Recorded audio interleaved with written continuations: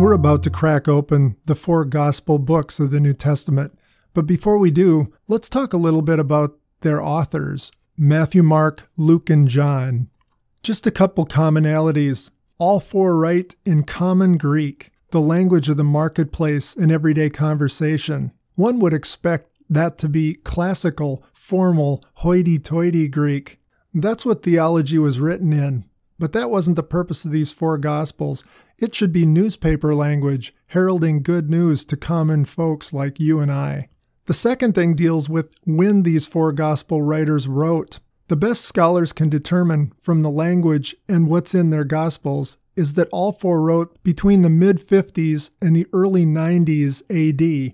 That's significant for 2 reasons. First, these accounts come between 25 and about 50 years of the events. Enough time hadn't passed for these events to become fuzzy in the minds of the writers, and also in the minds of other eyewitnesses who could immediately and vigorously object if they read these accounts and said, "Wait a minute, I was there and it didn't happen that way at all." If my students came back for a 20th reunion and I mentioned about the day in class when I dressed up like Superman and threw one of the students across the room, if that didn't really happen, they would roll their eyes and correct the story, if not right there at the reunion, certainly on social media immediately thereafter. Now let's look at our 4 writers. First, Matthew. Matthew was a Jew. Actually, 3 of the 4 of our gospel writers are Jews. Matthew was also a disciple or apprentice of Jesus. He followed him around for the better part of 3 years, daily. What Matthew shares in his gospel is not secondhand. As for vocation, Matthew was a tax collector for Rome. Think about that. To Jews, Matthew would have been viewed as a traitor and given a very, very cold shoulder. What few friends he did have would likely be people in his profession, other tax collectors, and riffraff. Not only did they collect taxes for Rome, but they also added their own little commission. We see that Matthew had a large house. That'll give you a little idea what kind of commissions he charged and how much he was hated. Jesus comes to Matthew and invites him to follow him and be his apprentice. We're told Matthew immediately closed up shop and followed Jesus, presumably leaving his accounting ledger and his money bags behind. He throws a big party at his house for his friends, tax collectors and other sinners. Matthew's theme is Jesus as the promised king. That's irony in itself. Why would God choose a Jewish tax collector, one who is seen as a traitor by most Jews, to write a good news account seeking to prove Jesus was the promised king? But it might have had something to do with Matthew's wiring. He's an accountant. Accountants keep books. They tend to be detail-oriented. And as you read Matthew, you'll see how detail-oriented he is. You'll also see how he writes his gospel. He seeks to prove Jesus is the king by ordering his gospel topically. It's as if he makes a big ledger, puts headings at the top, and then looks for information to demonstrate Jesus fulfills the Old Testament promises that he's king. He discusses a section like preparation. Does Jesus have the right stuff to be the king? Then moves to his preaching. What would it be like to live in his kingdom? Then he moves to the power column. Does he have the power to demonstrate he's the king and have victory over the king of this world? As Matthew moves from section to section in his column journal, he often uses the transition phrase that it might be fulfilled what was predicted by the prophets. Not surprisingly, Matthew has more Old Testament quotes than the other Gospels combined, 130 direct quotes or allusions to the Old Testament.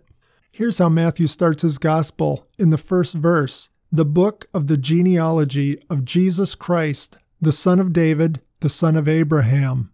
Why David and Abraham? God promised Abraham one day all nations would be blessed through someone coming from him. About a millennium later, God promised the descendant of Abraham, David, that a descendant would come from him who would sit on the throne and rule it forever. Matthew, the tax collector accountant, wants his Jewish audience and us to know that the bottom line is Jesus is that one. Our next gospel is Mark. Though he's second on the list, He's actually the earlier gospel. Mark wrote his gospel in the late 50s. Mark was also a Jew. Mark is unique in that we believe he was an elementary school or young teenager at the time of Jesus' ministry. He was cousin to Barnabas. We're coming to him. He was led to faith in Christ, probably by Peter, and Peter became his mentor. Peter calls him my son in the faith. He travels with Paul and is one of the last people Paul calls for before being martyred by Nero. That's quite a resume. Mentored by Peter, travels and ministers with Paul. And that's why Mark was considered appropriate to put into the New Testament books. He was near someone who was near Jesus. We're not told about Mark's vocation. He probably was pretty much a lifelong missionary. We know his mother had a large home in Jerusalem, so it's quite possible Mark could have had some eyewitness exposure to Jesus, his teachings, and even his death and resurrection. Barnabas, Mark's cousin, takes him along with Paul on the first missionary journey. We'll be studying that down the road. Mark bails out and runs back to Jerusalem. He left them at the worst possible time. He bailed and failed. Later on in Acts, Barnabas wants to take Mark along and give him a second try, but Paul will have none of it. Because of Mark, Paul and Barnabas, this great missionary team, split up. In the letter to Colossians and Philemon, Paul says he came around to Mark later in life. Mark had become useful and a profitable missionary. Mark's gospel is the shortest gospel by far. It's also the first one, as I mentioned, the earliest. Scholars are almost positive both Luke and Matthew had a copy of Mark in front of them when they wrote their gospels.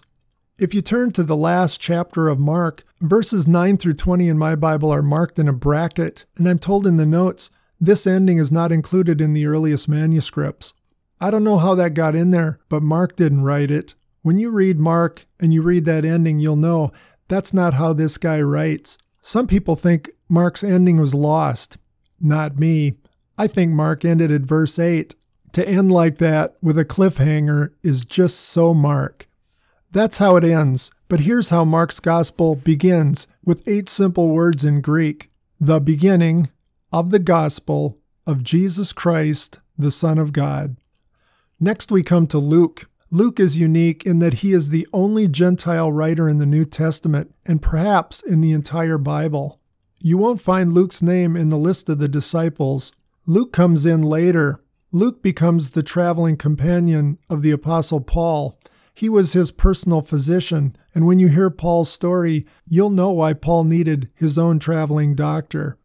Luke is also noted, even by non-religious people, as a very good historian. He's a very educated man with a great grasp of the Greek language.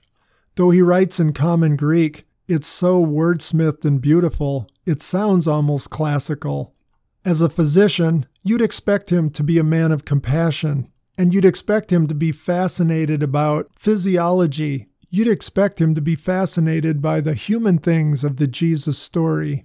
Things like his conception, the pregnancy of his mother, his birth, the emotions he experienced, the pain and suffering. Maybe it was because he was kind of the odd man out that Luke likes to include all the little people in his gospel. People pass by Matthew, Mark, and John. But maybe the most unique thing about Luke is to whom he wrote it. In the introduction I said to Gentiles, but he may have actually written it to just one Gentile, Theophilus. To most excellent Theophilus. Some scholars think this is code. Since Christians were being persecuted, he writes it to Theophilus, which means God friend, to all Gentiles who were God's friends. But I got the feeling he's actually writing this to an official, a Gentile one named Theophilus. And if he is, he must deeply want this man to know about the story of Jesus, because the gospel he writes is a long account. And even more than that, the Gospel of Luke is only the first volume of a 2-volume set, the book of Acts. If that's true, this Gentile writer writes 2 of the longest books in the New Testament to one person to convince him Jesus is the Son of Man, the Messiah, and to explain to that man in the book of Acts how the good news about him spread throughout the whole world. Here's how Luke's gospel starts. Listen to the language. Inasmuch as others have undertaken to compile an account of the things accomplished among us, just as those who from the beginning were eyewitnesses and servants of the word handed down to us, it seemed fitting for me to do as well, having investigated everything carefully from the beginning, to write it out for you in consecutive order, most excellent Theophilus, so that you might know the exact things about that which you have been taught. Then we get to our last gospel writer, John. John was the latest gospel written, probably in the late 80s AD. By this time, John's an old man, and he's had about 50 years to reflect on the events in his gospel. He was an apprentice or a disciple Jesus called to be in his 12 disciples, and beyond that, to be one of his 3 in his inner core, along with Peter and his brother James. John was a fisherman in partnership with his brother James, based out of Capernaum on the Sea of Galilee. Jesus called John and James thunderbolts or sons of thunder. It sounds like they were hellraisers, like modern-day dock workers maybe. Hard-working, hard-drinking hellraisers. This idea is encouraged by an incident in Luke chapter 9. Jesus was going to Jerusalem and traveled through Samaria. Apparently, he sent James and John ahead to a Samaritan town to get them ready for him. But they rejected James and John and Jesus. So James and John go back to Jesus and say, "Lord, do you want us to call fire down from heaven and burn them up? Nuke 'em?" But something happened to John, the hellraiser, when he spent these 3 years with Jesus. By the time John writes his gospel, he dubs himself the one whom Jesus loved. He tells us in his account he was the one at the Last Supper who was reclining next to Jesus with his head against his chest. He became known by other Christians as the Apostle of Love. Though we don't have a biblical account of how most of Jesus' 12 disciples died, John may be the only one who died of natural causes. It's not like they didn't try to kill him. Tradition says John was boiled in oil as an extreme torture by the Romans, but somehow survived. He was banished to an island, Patmos. John, like Luke, has other books in the New Testament, 1st, 2nd, and 3rd John, and then is used as a secretary as Jesus dictates to him the final book, Revelation. John starts his gospel going back before Jesus' birth, before Jesus' conception, going back before creation. For here's how John starts Jesus' story in his gospel. In the beginning. We'll start our journey through the gospel account of the life of Jesus, starting in the beginning in our next word picture.